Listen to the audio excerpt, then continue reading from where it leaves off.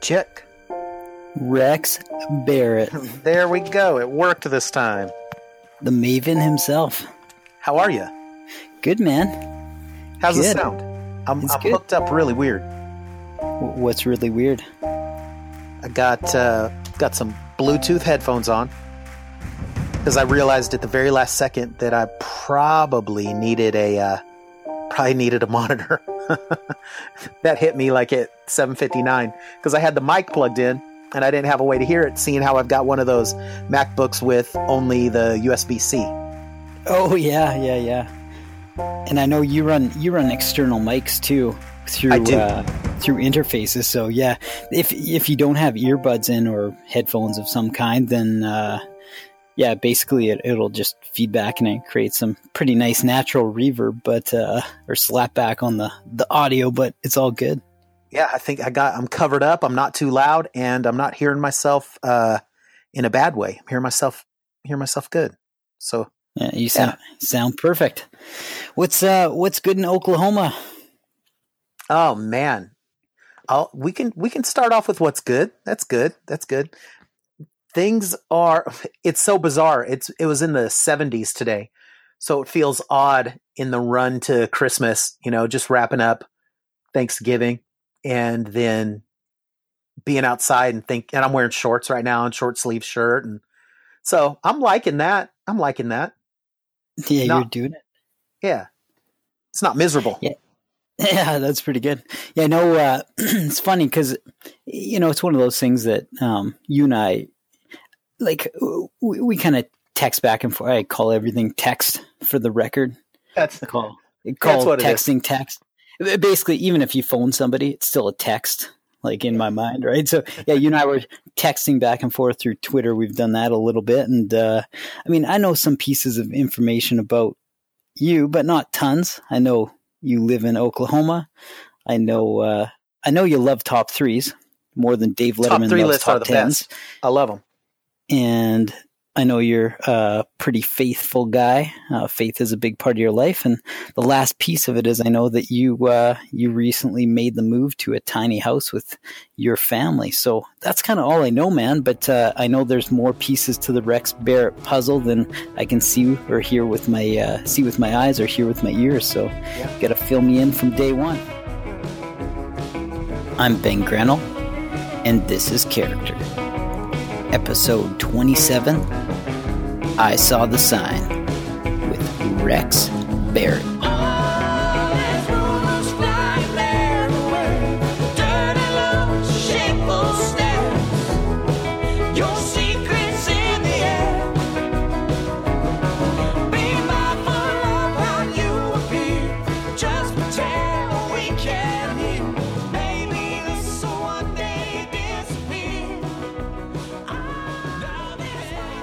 It took 41 years to get to where I am. Not that far. I was born in California. So born California, Bakersfield, the place. And it's where my dad was born too. And I'm even going to go, I'm going to go further back. It's even further back than me. Let's go to my dad. Yeah, we got to go there. Yeah, we got to go there. Dad's the root of all this stuff, I've been to a counselor enough to know that. So, my dad he's deaf. He can't hear. His brother is too.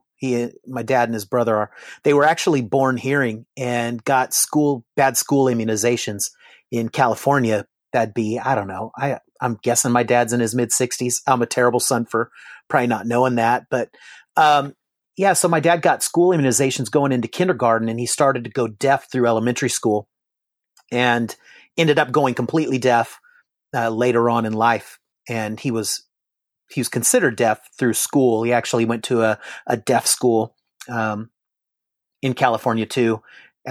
And so that has impacted my life a lot. Like, I learned how to sign as I was learning how to speak, in a sense, like that, those two things were the same. Speaking out loud and speaking with my hands and my expression. And even sitting here right now, I'm overly expressive and moving my hands around. even though no one can see it. I mean, I'm recording a podcast. So, I born in California. My dad, and imagine this, my dad was a hearing aid salesman. And, Come on. Yeah, right? So who would you buy hearing aids from other than the guy who actually wears them himself, right? Exactly. So my dad, he's a great salesman. We moved to San Diego for a little bit, and I'm talking when I was young, like we're up to about 4 by now. And my mom and dad moved us to Washington State.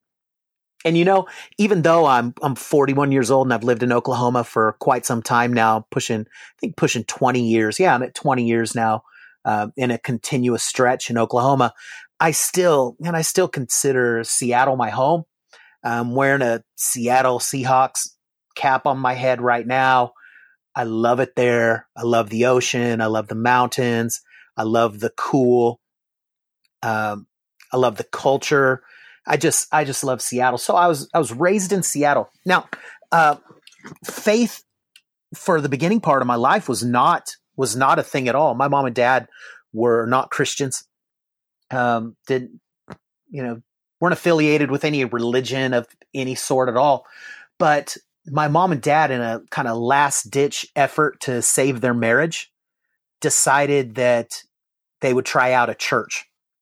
And so I'm guessing I was about 4 years old, and we made the move from California to Washington State. As a matter of fact, let's go back to California.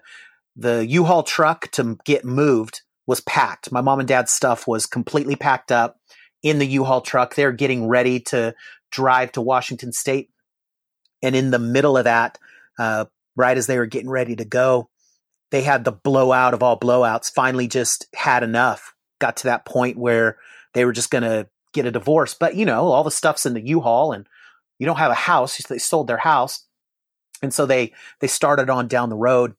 And, partway down, they decided that they would give this church thing one try, like try to save the marriage one time and one more time. And they went to a church and ended up, Lord saved them. And my dad, it's a transformation. If you're familiar with like stories that you read in the Bible, there's a guy whose name was Saul, and then he. Sorry, I got to figure out how to not get texts on this thing, huh? And go to do not disturb. Yeah, I think man, what a bummer. I don't know if it's my Wi-Fi or yours, but we're just getting a little bit of breakup, but it's all good. I think we're kosher now. If you can hear me, yeah, I can hear you. Am I good again? You're good. So you're saying they're stories in the Bible is what we kind of left off on. So, there's this story in the Bible where there's this dude named Saul, and he's running around doing whatever he wanted. And then he had an encounter with God. And in this encounter with God, he ends up being turned to Paul, like change his name, like everything about him, everything about the man changed. So he was against the ideas of Jesus, actually persecuted people who were followers of Jesus, and then turned into a guy who, man, he wrote most of the New Testament. I mean, you're talking a conversion. Well, my mom and dad's conversion, while not that profound, like they weren't persecuting Christians by any means, but it was a profound transition. My dad went from being a salesman to going to Bible college, and this is in his 30s now. He goes to Bible college and commits his life to being a pastor of a church. So that, my dad being deaf, and then my dad's conversion experience really shook. Those two things shook our trajectory.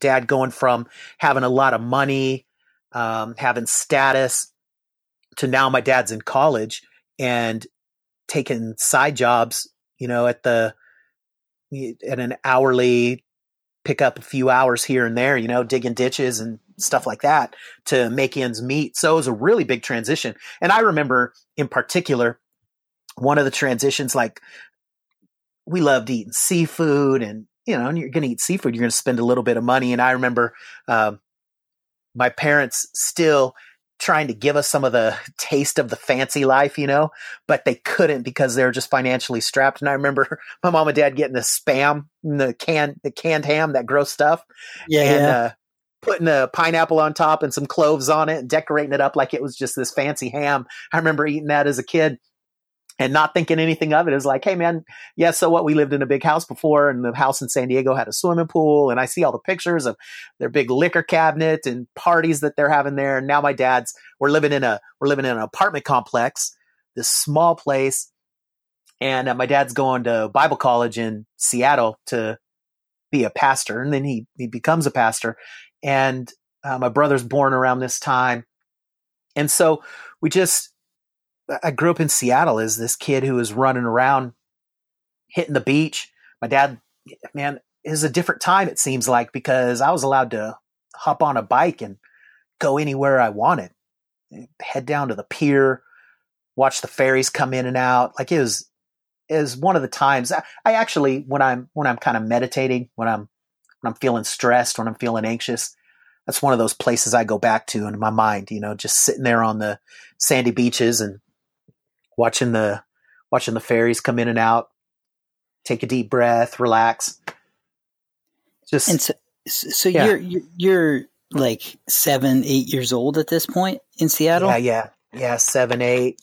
Now I'm 9, 10, 11, 12, growing up there. My dad became pastor of a church and decided to get a little more education at a school in Minnesota.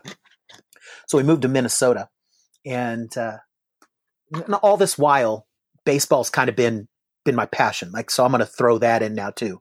I love baseball. My parents got me involved in baseball from T-ball, and I just played every single year. And so we moved to Minnesota and just plugged in, and we lived there for a couple years. And there, thing I remember about living in Minnesota was I think it was, I'm going to say 87, and people can look this up and figure out exactly when it was, because we're talking in generalities here, but it's when the Minnesota Twins won the World Series. So that's the tie to baseball. I got to live in Minnesota when the Minnesota Twins won the World Series, and that was super cool, That's funny because we're relatively close in age. You're a little bit older. I'm 36, and but I was a huge Minnesota Twins fan too, because Minnesota, like, I've always been a sports fan, and I don't know what it was. My aunt and uncle lived in Minneapolis, and we used to go down there and visit. So I became a Twins fan early on, and I remember living through the Kirby Puckett days, and that's exactly when. All those old players, and I had all the gear, and I used to follow the stats. And it's funny because it's you don't hear of too many late 80s, early 90s Twins fans. It was kind of them and the Blue Jays. People would get divided between the two. Yeah, you got Kirby Puckett or Joe Carter, right? As the exactly, and both heavy swingers. Heavy swingers. Yeah, it was a great age. Kirby Puckett, Kent Herbeck. Gary Gaetti, all those guys, man. And the pitchers that they brought in, it was a blast. It was a really good run. So I got to be there for the Homer Hanky, and that's the advent of the towel craze, waving the towel around. Got to go to a game. It was great. Like though I only lived in Minnesota for a couple of years, I remember it fondly. The thing that I thought was so crazy about living in Minnesota, and I don't know if this is the way it is, again, just living there a couple of years, I remember the summers being just hot as heck, and us finding somewhere to swim because it was just so freaking hot. And then the winters, my gosh, I've never experienced winter like that. Like that is, and you must experience it all the time, man. I am just not used to that. The ice and the snow, and man, in Oklahoma, living here, if there's a dusting of snow, it's over. School is out for potentially days. In Minnesota, it's like it drops all the snow, everything's clean by the next day, and you're walking to school like normal. So different. Yeah, I mean, we don't get it. I mean, we get bad winters, right, as far as being cold. Our climate's very similar to Minnesota, where summers are pretty hot. The only difference is that Minnesota gets a little bit more humidity than we do in the summer. land of 10,000 lakes, right? But we have tons of fresh water here. It's just that I think we've got, I don't know what it is. I'm going to speak out of context because I'm not a meteorologist by any means, but we get extremely cold winters. Like the coldest that we get here would be like minus 60 Fahrenheit with the wind chill. Oh yeah.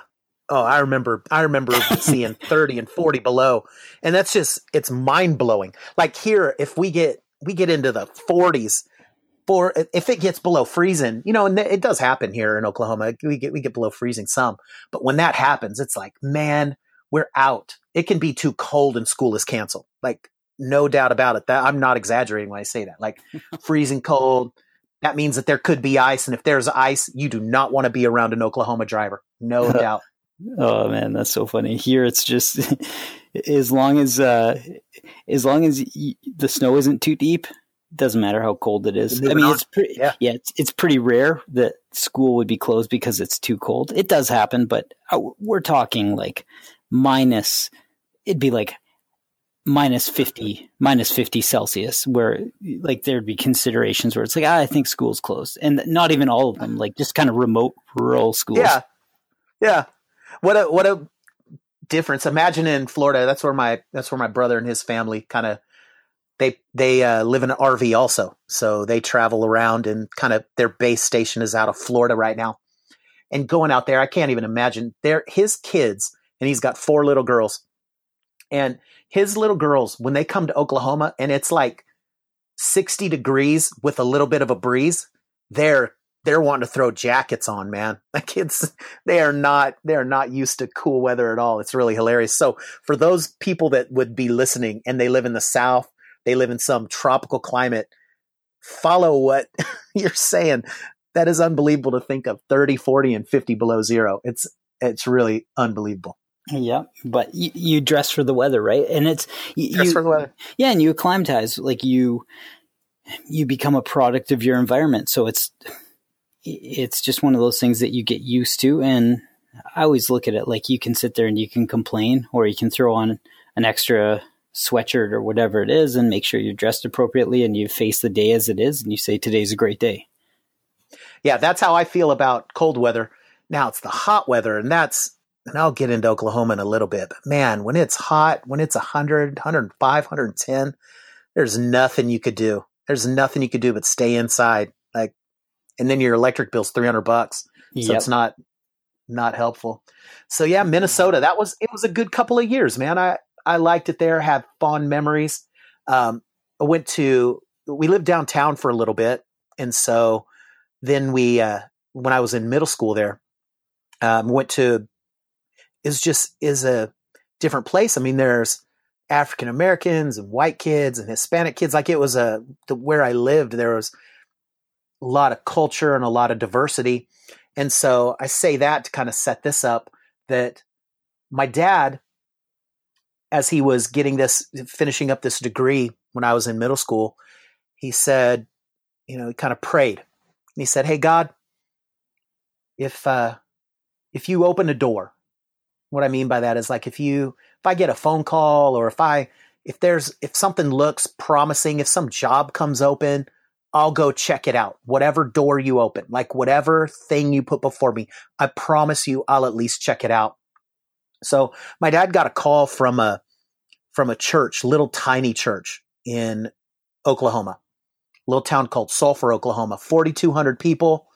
It's where they have the School for the Deaf. I don't know if people realize, but your state, if you're in the United States, your state probably has a School for the Deaf and a School for the Blind.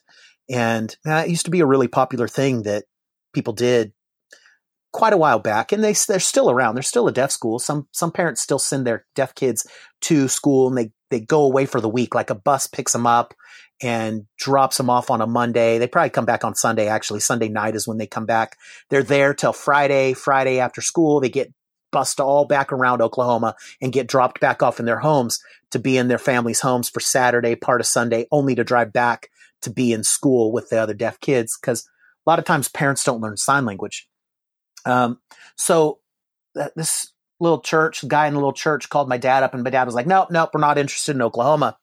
But then he felt super guilty about it. Like that was the wrong decision. He kind of told God I would do this thing. So I remember us piling in a car, and I'm in middle school. We're checking out Oklahoma, Sulphur, Oklahoma. And we drove from Minneapolis down to Sulphur, Oklahoma, and it was terrible. I mean, I hated the visit. We visited a little church, like 4,200 people when you're living in downtown Minneapolis. You know what I'm saying? Like, Minneapolis is a huge city. And now I'm in this little podunk town. It literally had one stoplight. So we did the visit over a weekend, and we're driving back home. And I remember looking at my mom and dad and being like, man, thank God we never have to go back and do that again, huh? And my parents were like, yeah, about that. And we took the job. So you want to talk about earth shattering. Like, here I'm a kid that grew up in San Diego, Seattle, and Minneapolis, 3 large cities. Now my parents packing me up and moving me to Sulphur, Oklahoma, just to get ready to go into high school. And you're kind of at that age too, where when you're around your teenage years, I find that's when you really start to secure, form some of your long-term best friend relationships, because you enter in a new phase of life. When you're a kid, you might have best friends that continue on through your teenage years. But when you reach that age, let's say 13, you feel like your eyes are open to new experiences in the world. And so I can imagine it being tough where you feel like you've got this group of friends and you just have to pick up and leave. Yeah, man. It was so different. Like, like I said, when I was in Seattle, like, I had freedom. I rode my bike and went down. I mean, we're in a big city, and I'm riding my bike and hanging out in a metro area, and making friends, moving around a lot. And that move to Sulphur, it really rocked me. And I know a lot of people move around, and this was just that crucial time. Like you're kind of saying, it was a really crucial time. So I moved there. I get there, the things to do there were to play football, to wrestle, to show animals. I'm not even lying. Like show pig. You ever heard of that before? No, like show farm animals? Yeah, you literally show a farm animal, and a judge looks at the animal and determines like what the best pig is, and what the best cow is, and what the best goat is, and what the best horse is. Like there's whole fairs that are dedicated to this thing where they're feeling around on animals and seeing if they're like good meat producers or good for breeding. And they have, like, you go to school to be a judge. Absolutely bizarre. Like, these are the things that were happening in Sulphur. Looking for the best purebred bovine you can find. Yeah. I remember going to a class one time, and we literally loaded up in a school bus and went out into a field where a backhoe had dug out a chunk of the ground. And it's, how you just get some things that like stick in your mind. And I remember like, oh, look, this is clay, and this is loam. And this is like, we had to learn the layers of sediment and judge if this plot of land would be good for growing wheat and corn and stuff and sorghum. And like, I was in a class in high school where we did this. Like, that's a real thing. I learned how to weld in Sulphur High School. Yeah. I learned how to, I'm going to say something crazy now. Like, I learned how to cut the balls off of a pig in Sulphur High School, and learned how to castrate bulls in Sulphur High School, where we ended up cutting them up and frying them as a fundraiser for our school. Like, just a different life experience than Seattle, where you're sipping the latest Starbucks espresso for judging that. It's so bizarre. Like, I've been to and went to frequently the very first Starbucks in the United, like the Mecca. It's that one in Seattle down over by the Pike's Place Market, right? Yeah. Like that one that's the iconic one. It's the one where the mermaid's boobs are uncovered. Like, it's before the logo got sent out to the masses. And so being in Sulphur was a trip. I showed up with my I had Lucky jeans, those are the ones where you unzip them and show people the Lucky and the zipper. And I had my I don't even know that some of these are brands anymore, but my Jabot shirts and my Teva sandals, back when Tevas weren't sold in discount, but they were like the Chacos of their time. They were the expensive shoe.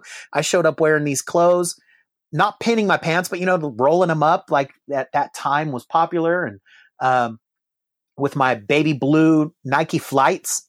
And that was, an homage to Jordan himself. And so I show up wearing that, and immediately I'm just accused of being this weirdo. Look at this feminine guy wearing these goofy clothes. Oh gosh, it was so tough. And so I realized, man, if I'm going to survive here, I've got to make a shift. And I'm, probably a little over dramatic, but when you're a kid, that's how it feels, Yeah. You're and a kid. I mean, you left Seattle at an interesting time too, because in North America, well, no, let's just say the world, Seattle around that time, within a few year window, we'll say, was going through such an interesting transformation where the grunge scene was building out of their underground, and then it became very commercial. There was a big heroin epidemic, and it's not that you'd necessarily be exposed to it, but when you live in that world, in that environment, and all eyes are on Seattle as being this breeding ground for culture, that can impact and influence a young teenager, a young lad in ways that you can't imagine. So it's interesting that you left that around that time, and then you went to somewhere that was it was totally the opposite, and it really would have changed your mindset. Oh man, totally changed my mindset, and I kind of had to scrap that. I had to scrap that trajectory, scrap that look, scrap who, you think you are. You think those external things are who you are, but then you got to reassess and kind of get down to the core of who you are and how you live that out in the location where you are. Just like you mentioned about putting on more clothes. Putting on more clothes didn't change who you were, but it allowed you to live in the environment that you were in. And so that's what I had to do. I had to kind of change my environment. I mean, I had to change my environment, but I had to change those external things. And so, I got into a fight, just was stumbling kind of through it, I was wrapping up 8th grade in Sulphur. So, I joined football. Like, I never played football before. I still play baseball, but I never played football. I jumped in on that, jumped into wrestling of all things. Like, that was popular there. So jumped into wrestling. And the weirdest jump of all was jumping into showing pigs. It's like, well, if they're going to give me high school credit for this thing, I'm going to do it. And I refused to wear boots. Everyone else wore boots. I joined the FFA. FFA at that time, I don't know what it stands for now, but back then it used to stand for Future Farmers of America. Future Farmers of America. And so I joined that, and I need to get some money to buy my first pig. So I called up my grandpa in California. He lived in Stockton. It's like, hey, Grandpa, I need some money, man. I need to buy a pig. I need to, and he sent it. He sent it and sent me the money. Went out and buy a pig for a few $100 and started showing the pig and winning prize money. And it was actually a really fun thing to do. I had a little farm that we all kept him in just outside of city limits. And, showed pigs through high school. And so earned money. What was that pig's name? Yeah. Well, the first one, here's where you make mistakes, my friend. The first one I named. I named him. That you don't do that. I named him Uncle B. That was after my Uncle Bob. He collected pig figurines. So I named him Uncle B. And it came down to the very last show. The very last show, you actually you sell it to the butcher shop, and they give you they judge it and give you a certain amount per pound, right? Like, I think my first pig I sold for 27 cents per pound. So I sold my pig, and I watched it walk up into the truck. You see him going down the highway sometime, like that truck that has kind of those circle windows all over it that's open to the air. You see all the animals just crammed into it. They go from the show where it's all like pomp and circumstance and American flags and cowboys and, everything you imagine about hurrah, Oklahoma, Texas, like that feeling into this thing. And I remember tearing up and choking up and being like, oh my dear God, I am too close to this animal. So from then on, I never named him. So Uncle B became Uncle Bacon pretty quick. Yeah. Uncle Bacon, Uncle Sausage, Uncle Pork Chop. Yeah, it was done. It was done. And never did I name another one. Never did I allow my heart to get so close to an animal. Probably affects me to this day. I don't think I'm very close to my dog. So it's kind of different than like breeding horses, like, because you'd buy that pig for a few $100 and then you're selling it at, say, 25 cents on the dollar. So you're actually like, it's not like you build, if you want to really turn it into a business, you're not actually building equity in the pig. You're like losing money after showing it. So here's the thing though. Yeah. Here's the deal. In the middle, you're winning prizes. Oh, okay. So yeah. You're taking them to a contest and you're getting, $100, $200, $500, $1,000 for winning these contests, because what they do is they have a fake auction. And this is how they put the money back into the system so the kids can get some money back on it. You take your pig and as their judge, so you might have the blue ribbon winner. Then they go and they do a fake auction where you walk the pig through, and then all these, cowboys and businessmen and all that, they bid on your pig, and then they give you the money for the pig, though you get to keep the pig. And that's where your profit margin is. Gotcha. Yep. Yeah. But you're sinking in day after day. I mean, obviously you can't go a day without going out there. You're going out there a few times a day, and you got to train them how to walk. And dude, I didn't expect to talk about pigs this long, but yeah, that happened. So I ended up folding in pretty well. I learned how to weld. I learned animal husbandry and all that came with that. And man, it was a good time. I'll have to say that living in Sulphur was great. If you're going to live in a town in Oklahoma, Sulphur's a really dang good town because that's where the National Recreation Area is.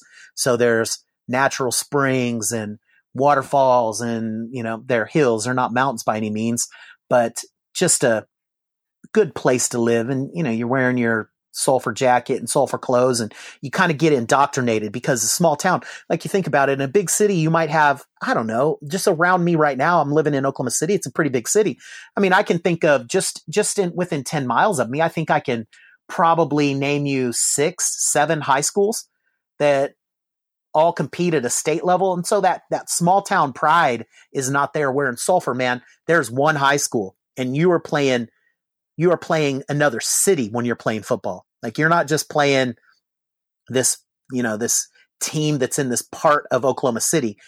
It is Sulphur versus Davis versus Wynnewood. Like it is a clash of the titans when you're that size, when there's just one school in town, Yeah. And everyone ends up knowing each other in a positive way. And then in a negative way, everyone ends up knowing each other's business too. Oh, dude, there's no doubt about it. Everyone knows everything. If you are, like I said, it's a one stoplight town. So if you get busted doing something down at the grocery store, man, your mom and dad know about it. Like there's just no doubt about it. No doubt about it at all. They're going to find out. So there's no hiding anything.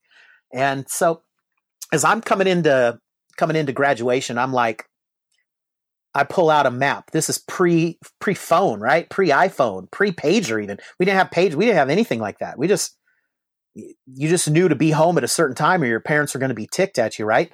And I looked at a map as I was coming up to graduation and was like, I got to get to the closest big city. And so it was either Kansas City or Dallas. And I just figured that Dallas is a little bit closer. And I had an old Bronco 2, an old 87 Bronco 2 back in 1994. And Dallas, Texas was the closest town. And I ended up kind of following in my dad's footsteps and went to a little Bible college in Dallas, Texas. And man, so I went right back to metro living in the big city, loving it. Dallas was kind of booming and blossoming at this time. The downtown scene was great. If you're into music, Deep Ellum was there, so we got to see great bands. And downtown was thriving with the West End, and I think all that's kind of fallen off now. But at that time, there's just a lot going on, and it was a good time. Like I really had a great time living in Dallas, Texas, and there's not too much to say about that except for I was in Bible college, and you think that Bible college is probably going to be tame and I don't know. Anytime you put a bunch of 18, 19, 20, 21-year-old people in a small space together, craziness ensues. And yeah, that's where I kind of had my wake up call, where okay. I had to wrestle with my own faith. Yeah, go. I was going to say, and you got 18, 19-year-olds, and you've got a great vehicle, that 87 Bronco 2. Man, that is a vehicle. That was a vehicle. I loved it. I am probably the most shameful thing I ever did was sell that thing. It had 275,000 miles on it. A guy offered me, I remember the amount because it matches $2,750, and I took it. Shameful. Shameful. To this day, I look for Broncos to try to buy one. Only bad thing about that era of Bronco was, man, were they had so much swing weight. Like, just they were not weighted very well. So I remember one of my high school friends had one, and we just to take it on the highway, and you'd go to change a lane, and you'd be sitting there going, "Oh, I hope it's not too windy out," because it's just like it was a great boxy car. But yeah, man, those are classic vehicles. Yeah, I will have one day, but I looked up, and I also have owned a few full-size Broncos through the years too.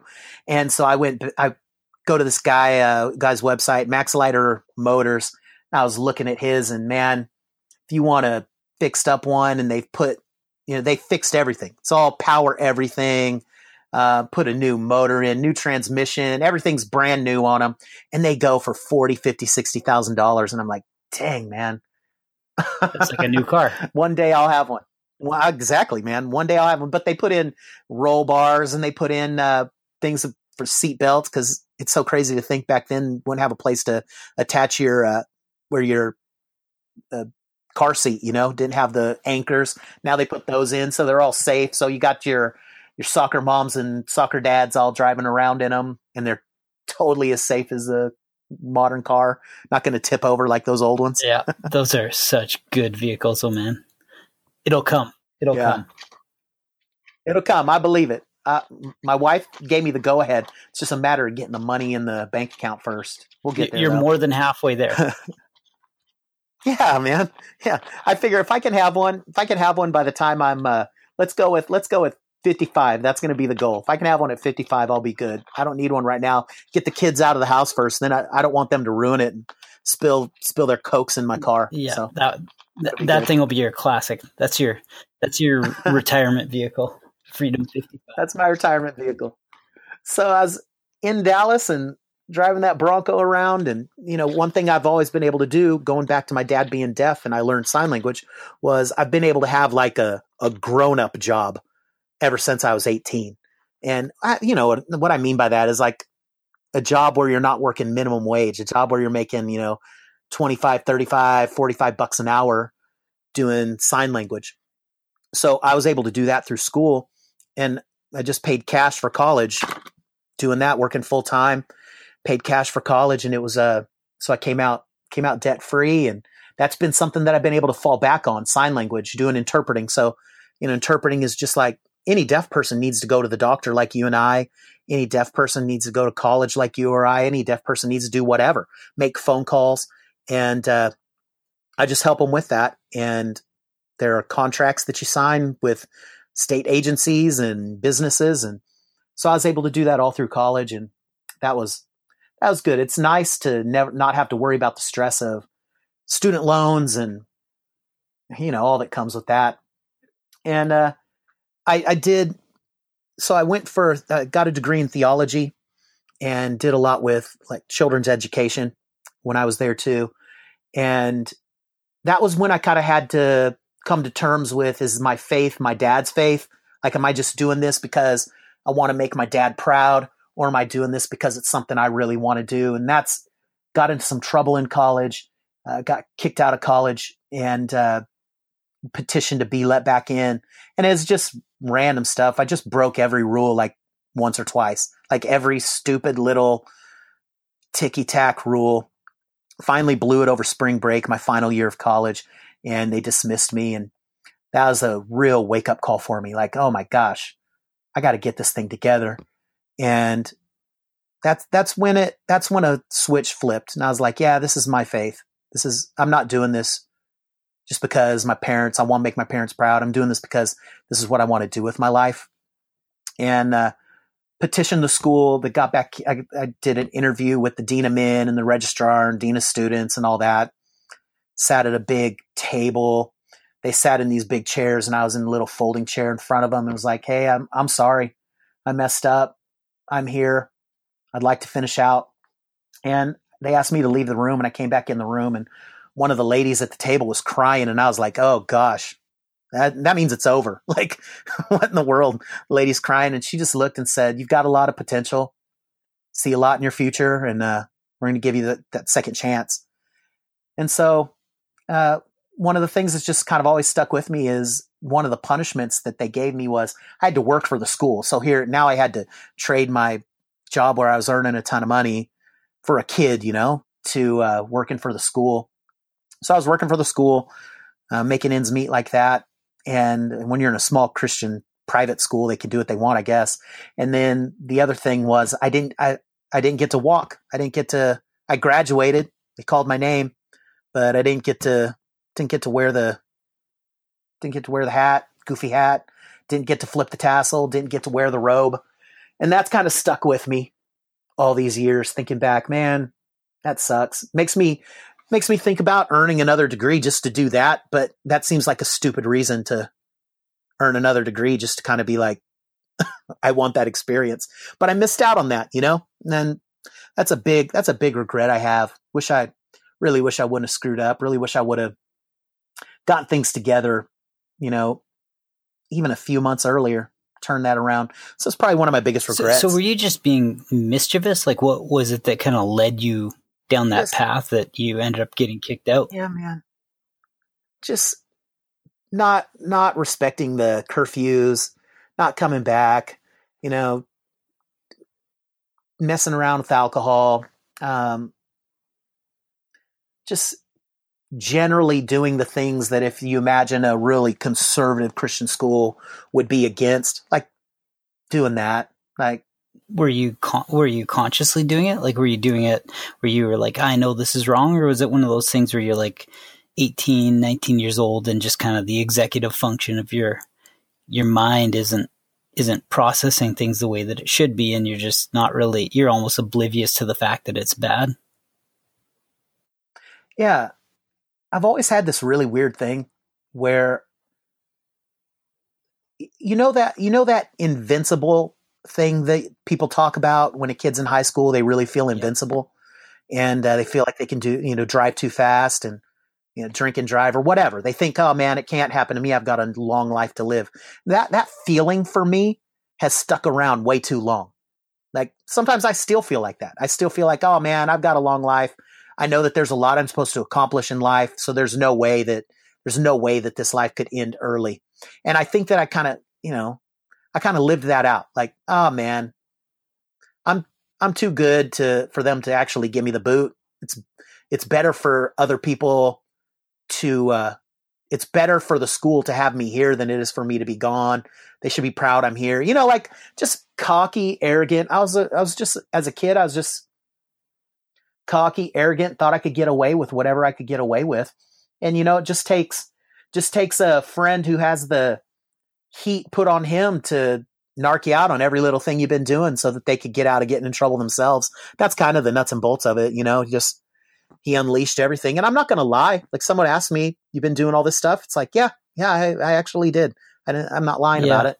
And that's how it all came together. But that's kind of the right thing to do, right? Like you make a decision and you face it. It's like to lie about it. That's not the right thing to do. To come clean is the right thing to do, or at least that's the way I think about it. And maybe other people might think about it differently, but it's hard. I can imagine you went from a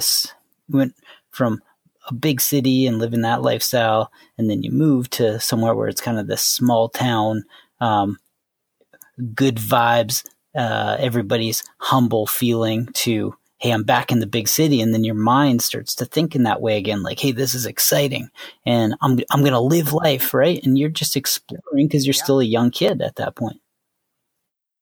man, I was going to do it. That's right. I was going to go out every night. I was going to, we didn't have a movie theater in town. So I'm going to watch every movie. I'm going to do everything. I'm going to go to every festival. I'm going to see every band. Yeah. Just that. I'm going to make up for this lost time. I could have had this over the last 5-6 years. And now I'm having that experience again right now.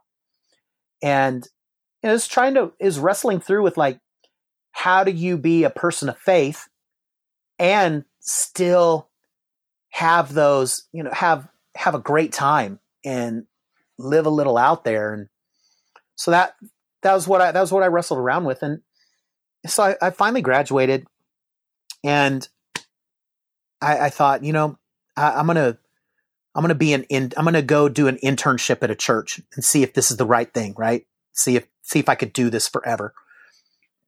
And so I ended up getting an internship, oddly enough, back in Oklahoma. And it was totally meant to be just a short-term thing. Like I was going to be here, do 10 months, do this internship, learn everything I could learn, and then get out, go back to Washington State. But, I met my wife. So met who I would eventually marry. And while I was in the internship, and so met her, knew her throughout the year, graduated from the internship program, and we went on a few dates. And dude, I knew that I needed to marry this girl. Like I had a dream about it. I had this really weird dream one time where I saw this woman. I was standing in front, and there was this woman walking towards me with a veil over her face, wearing a beautiful dress. And she came up to me, and when the veil came back, it was my wife, Lainey. Like at the time, it was just this girl I knew, but at that point, I realized, man, this is a woman I want to marry. And so we literally went on I asked my wife to marry me on our second date. For real? That we ever had. Yep. I was 21. She was 18. And I asked her to marry me, and she said yes. So she just graduated and went on a date with me. So let's see, she graduated. When do people graduate? Is that May? So she graduated in May. I asked her out on a date in July. And we were engaged that month, man. And married by December. And was she in school for like? Did she grow up with faith being a big part of her life too? Yeah. She was in a Christian, private Christian school in a high school, and we just knew each other at this. Like that, we weren't dating. There was nothing. We actually did not like each other. I was the obnoxious, arrogant jerk guy, and she was the do-goody little Christian girl. So we knew each other because we went to the same church, but there was nothing happening there. And it just happened to, she graduated from high school and hung out a few times. And I don't know. I knew it's just this weird thing. There are some couples that have this thing where you just kind of know, and we both kind of knew in July. So getting married at 21 for me and 18 for her, like that has introduced that's tough. Like she went straight from her mom and dad's house to living with me, like it was a crazy transition when you think about it. And she wasn't willing to move, and I wasn't going to force her because I just wanted to be with her. And so so we stayed in Oklahoma. Yeah. And those are, early 20s, those are formative years still, right? Like a lot of young 20-year-olds, young adults, if you want to call them that, will still be exploring the world and, partying and getting into trouble and being mischievous. And, you went down a different path, right? So I can imagine that your wife comes out of school, you just graduate, you finish an internship, you kind of, persuaded your way back into school so that you could follow faith, which was something you're toying with. And so it's one of those things that you're in a different period of life, and you learn to adapt to that lifestyle, that mindset together. Yeah, we really did grow up together. You think about everything you learn from 18 into your 30s. And for me, 21 into my 30s, we really did. We grew up together. We didn't have my son for quite a while. We didn't get married because she's pregnant or anything. Like is just, I don't know. Let's see. We've been married. This will be 20 years in December. My son's 14 years old, 15, 16, 17, 18, 19, 20. So 6 years, waited 6 years to have a kid. And so we had 6 years of just kind of learning each other and growing up together. My wife going to school and navigating job changes and all those things in those volatile early 20s that both of you have going on. We had each other. We had each other for those. And we had my wife's family. I'm really close to my wife's family. Like that's they're my mom and dad too, you know, like got my mom and dad and got them as mom and dad too. And they've helped us. I remember one time them being a referee in a fight that my wife and I were having, you know, calling us in and sitting us down like we're in the principal's office. All right, kids, let's talk about this thing. There's some things you need to fix. And us being like, yeah, thank you. Thank you for the coaching. Thank you for the advice. It's been helpful. You know, it's been helpful. It's probably one of those things that's helped us stay together through all these years. Yeah. I mean, it's good to have that kind of support system too. And if you had moved, right, let's say you'd moved somewhere where you don't have any support system on either side, then it can make it even tougher because you're growing up together and you're growing together and you're facing some great times and then you're facing adversity because that's called life. And it's tough to celebrate the good times when you don't have a support system, and it's tough to face the adversity when you don't have a support system. Yeah, it is really tough. And, you know, the volatility of that age lends itself to, just like you're talking about, really, really high highs. Like when you're in your early 20s. So think about that. Like some of your biggest highs are right then. You're getting your first job. You're getting your first raise. You're having your kid, like all of these monstrous highs.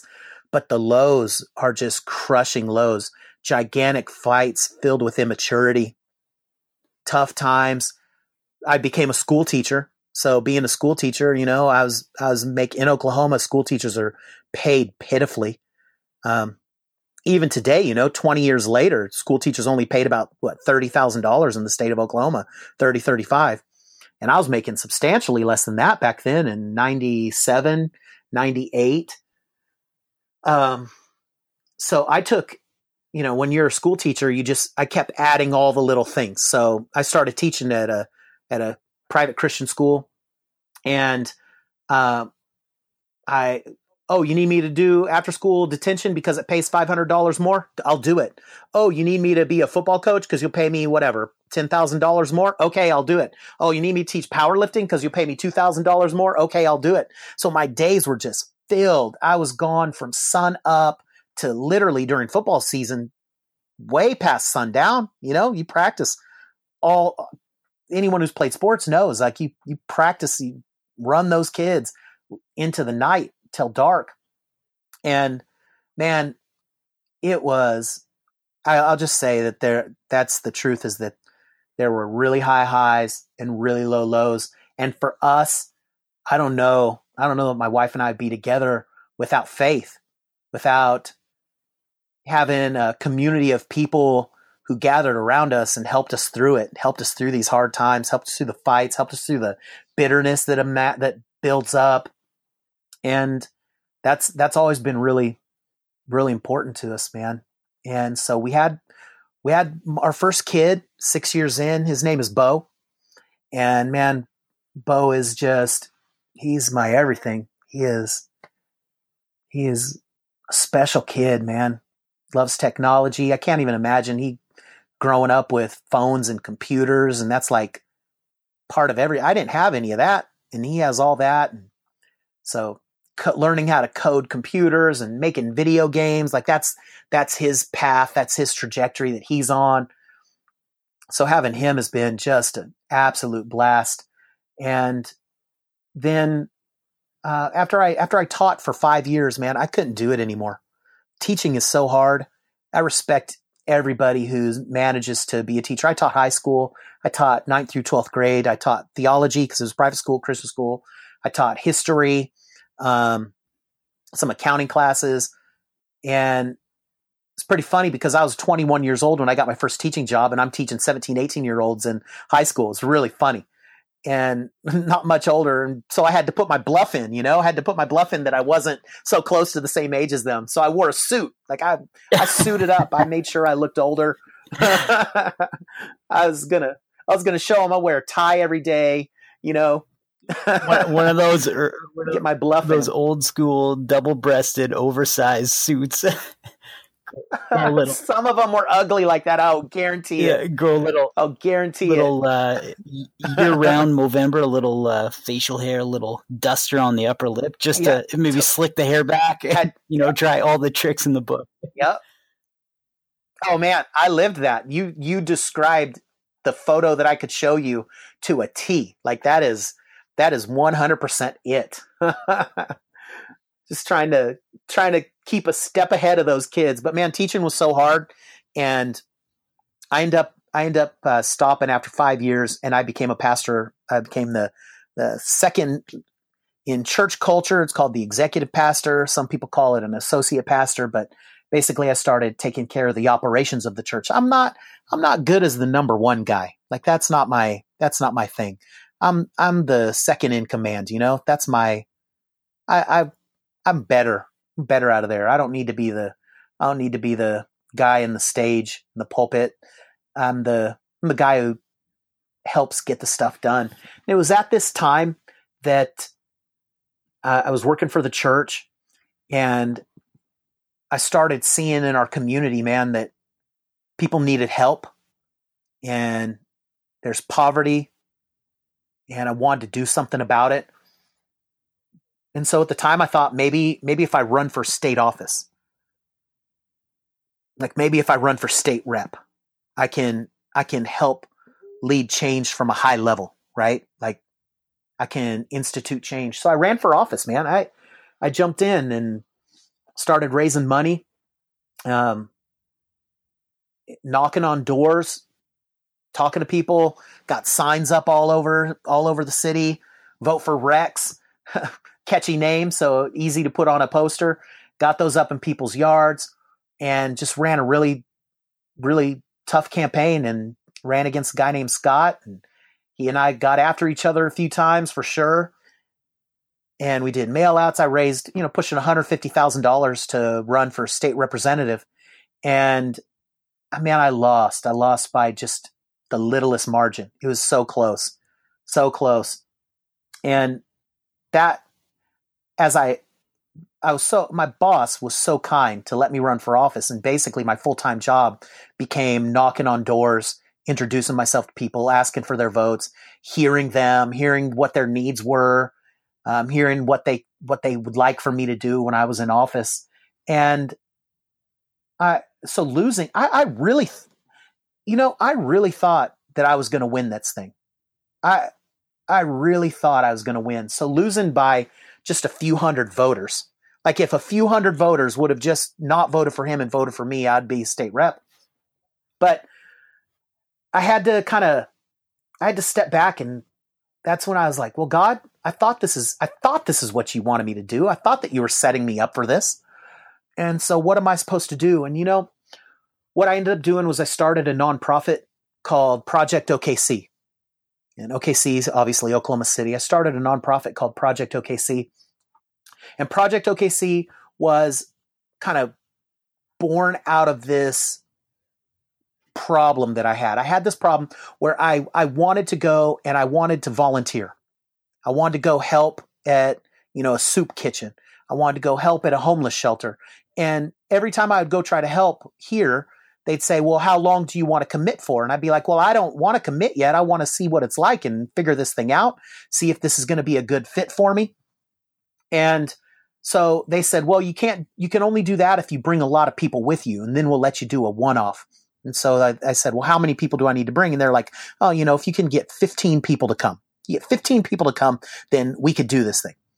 So that was when I had this idea. Twitter was just starting. There's a website called Meetup. You ever heard of meetup.com? Yeah, you bet. Yeah, it's not a dating site. Meetup.com is where people can organize, groups Like you can have a photography club. You could have, you name it, like you name the thing. So for me, I started a volunteer group on Meetup. I started getting prolific on Twitter, putting it out there. And so here's what I did. I said, put it out there. Hey, I'm starting this group of people. We're just going to go volunteer and we're going to love Oklahoma City. We're going to actually help. We're not just going to preach sermons and not do anything about it. This is going to be a group of people where all we do is actually get out there and help people. And the first day, so I said, and I'll buy pizza for you. We'll go to this local restaurant. I'm going to buy pizza and we're going to talk about what we want to do. And then the next week we're going to do it. So the first week it was me and my wife and my brother and his wife. And we talked about what we wanted to do. And we said, you know what, let's go to a nursing home and let's help out a nursing home. So that week I called up a nursing home. I met this lady named Kelly who was running the nursing home. And I said, hey, listen, I know a lot of times people probably come up to you and say, hey, we want to come to the nursing home and we want to do this thing for you. We want to paint your halls or we want to help you out. I said, but here's where I'm coming from. I want to know what you need me to do. If I could bring 4 people, me, my wife, my brother and his wife, if I could bring 4 people over, what would you like us to do? And she said, man, no one's ever asked us like that. Typically people come in and tell us what they're going to do. So what we would like for you to do is do a movie night. We want you to bring popcorn and soda and just do a movie night. So our very first event we did was we went to a nursing home in the middle of in the middle of the east side of the city. Really a place that's really dealing with a lot of poverty, very poor nursing home, not funded really well. And we went there and it's hilarious because like I brought DVDs like Driving Miss Daisy and, you know, stereotypical movies that I thought old people would want to watch. They happened to have their Alien versus Predator. So I said, what movie do you want to watch? Here's what we have. And all the senior citizens were yelling, Alien versus Predator, Alien versus Predator. So that was the very first thing that Project OKC did is we went and showed Alien versus Predator, ate popcorn with senior citizens and people who are in nursing homes. That there are people in this nursing home who aren't senior citizens. There are people who, their parents couldn't take care of them or they're terminally ill. And yeah, that was the very first night, drinking Cokes and eating popcorn, watching a movie with senior citizens. So we came back that next week and I took pictures of it. And I posted it on Twitter. I posted on Meetup. And the next week we got together and we talked about what we did. So week 1, we planned out an event. Week 2, we did the event. And week 3, we came back and talked about what we were going to do. So by the next month, now there are 15 people showing up and we're going and we're serving at a homeless shelter. We come back and talk about it, what we learned from it. Then that's a 3-week. The 4th week we would take a break. But what ended up happening was everyone would just by default show up at the pizza place. It was always at this one pizza place called Sauced. And then the next month there's 30 and the next month there's 100 and the next month there's 150. Pretty soon there are 500 to 600 people serving all over the city in volunteer events all over the city, working with local, there's a Arts in the Park, which is Shakespeare in the Park. We provided all of the volunteer services for them, like all of the ushers and helping people get their tickets. And we provided the volunteers for them. We provided volunteers for, like I said, a homeless shelter, for nursing homes. We helped walk dogs on Saturday mornings so that when people came in to adopt dogs, the dogs wouldn't be all hyped up and wild, but they would be calm. And that went on for a few years. And ended up getting a little notoriety out of that, getting write-ups in the newspaper. And you guys can Google around for that if you want. Project OKC, Rex Barrett, see some news stories from back in the day, doing that in early 2000s. And it was a really good time. There was no way I couldn't figure out how to monetize it to make it my full-time gig because every bit of the money that we ever raised went back. You've heard of Good Friday right around Easter time. And on Good Friday, I still own the website. I feel like it was a great idea. It's called, we did Do Good Friday. Where on Good Friday, all we did all day long was help in a battered women's shelter. We helped there painting walls, setting up classrooms, helped in schools where there's a school. And I don't know if this is like this everywhere, but there's a school in Oklahoma where like, if you get pregnant, you go to this other school. You're not in general population, or if you get in trouble, you go to this other school, and we helped out in the school. So all day long, I just had hundreds of volunteers all over the city. And then I knew how to throw great parties, and we would throw great parties, come together at night and just celebrate, man, the good things that happened all through the course of the day. We did fundraisers. We threw concerts when Haiti was just damaged, destroyed. We threw an event called Raising Haiti where we raised a bunch of money. A bunch of money is all in, it's all, it was a few $1,000, but for us, it was a huge amount of money to throw a concert and have a bunch of rappers come in and throw a big show. And it was a really good time, man. It was a fun thing to do. But like I said, I couldn't figure out how to make it my full-time gig, and it really needed full-time help. And it just I sent an email out to everybody saying, I can't do this. Like, I've got to have a job. I got to make money. And so I need everyone else to step up. And kind of where it fell apart was when it got so big and it didn't have an infrastructure in place to help manage all of the volunteer needs. If you have a volunteer organization, an organization that needs 20 people to show up and 15 show up, someone needs to contact those 5 and get them there. And I didn't have the bandwidth to do that. So it ended up blowing up, ended up falling apart. And it was a shame because it was a good thing, but it was one of those things that was seasonal. Like it was a good thing to have happen at that time. And I'm really probably one of my proudest accomplishments so far in life has been the transition from running for office to actually being boots on the ground, helping people like that, helping people with really practical needs. Yeah. I mean, you're running for office so that you could make a difference. And instead of folding when that happened, where you didn't have the outcome that you were hoping for, it's so easy to go down that dark hole and just kind of fold and be like, the white flag is up. I give up. Right. But you figured out another way, another avenue to do the good and create the change that you're hoping to see. And that's an amazing thing, man. Whether or not it would continue to go on, it's the reality is volunteering once makes a difference in someone's life. Volunteering a bunch of times with a bunch of people, you made a difference in people's lives. It's a very, very honorable thing, and it's something to be proud of for sure.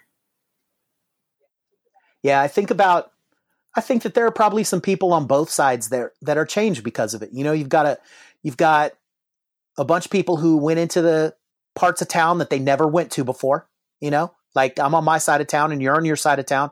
They went over there, they helped, they had an experience. So there's this group that now I believe there are people who are probably still to this day changed because of that. And they're helping others and not living in their own bubble, living in their own little community, not getting out of it. And then there are the people that were able to help. They're the kids that literally have had food in their bellies that night and had jackets on their backs and a school that was clean and place they could go to. So it was a really good time, man. It was a really good time. And I really hope that a lot of the good that came out of that is still sticking around to this day. And I'm sure it is, man. I'm sure it is. Sometimes it just takes one event like that to make an impact on one person where they remember that forever. And that's kind of the catalyst for change for them to navigate the world in a different way. Yeah. It's just kind of an awakening. It's like you go to bed one way and then the next day you wake up and you realize, oh man, I'm in a new reality. Oh, exactly. It's all of us. It's all of us in this life together. Exactly. We're doing this thing together. That's exactly it. And so you ran the nonprofit for a number of years, and it sounds like that was fairly recent that would have had to shut down just due to the infrastructure, the issue with that. And so, yeah, I wrapped that up about 6 years ago. And so now you're living in a tiny house, and you're a pastor right now. Is that correct? That's right. Right. So as I was winding Project OKC down, I met this guy in town, pastor of a church of just a few hundred people. And he said, hey, do you want to do this Project OKC thing out of our building? And I was like, man, that'd be great. Love to do that. But at the same time, his son ended up getting spinal meningitis. So he dropped off the radar. Like I didn't hear from him. And by this time he was kind of folding, but that kicked off a relationship with me and this guy where he was the lead pastor of a church. And I came back to that church and brought my family to it, and we really liked it. And we just started attending it first. This 7 years ago. So Project OKC had a little bit of about a year, a layover, but of those two things. And let me just rewind and say, the way I was able to fund all of this was through sign language. So that's what I did between those jobs. I funded Project OKC from doing sign language gigs in Oklahoma City. So back to the blessing of my dad being deaf. And I ended up getting hired at the church and working my way up. And over the last 7 years, I've become I'm the operations director. And so I do HR and finances, the business side, do the business side of the church. I teach classes and things like that, but in the time I've been there, and I'm not attributing this to me by any means, but the time that I've been there, I went from just like 4 or 5 of us on staff to now pushing 50 employees and 4 different locations throughout Oklahoma City, thousands of people in and out of the doors of the church in 4 different places throughout the city. And it's been a crazy ride. It's been a really fun ride. If you want to see where I work at Frontline Church downtown in Oklahoma City. We're in one of the most iconic buildings in all of the city, and ended up getting the building for dirt cheap because it couldn't be anything other than a church, really. So we moved in there, and the church started exploding in growth. And the thing I really love about being here is it's a church that cares about people. It's not just about Sundays, but it's about what happens during the week. We started a nonprofit that is a whole lot like Project OKC. It's called the 405 Center. You can check that out at 405center.org, where we have volunteer opportunities for people to get plugged into, and they jump in and, just like Project OKC, work with other nonprofits, helping out other nonprofits, spending time, helping the homeless, helping the poor, helping the hungry. And so we're doing that through the church now too. So it's all of it. It's the culmination of where my life has been so far. It's the serving. It's the faith community. It's being part of a city that's starting to. I hated Oklahoma City for a long time. It was just a podunk town. Didn't have much. And now Oklahoma City is one of the fastest growing cities. Construction happening all over. High-rise buildings being popped up, and this place is actually turning into a place with a lot of culture, a lot of good things. So it took 20 years of sticking it out, but now I'm living in a really great place, doing work with a lot of really great people, and figured out a way to incorporate faith and community and serving the needs of people in our community. And it's all tied together because of sign language. Sign language funded all of it to be able to happen. Thank God.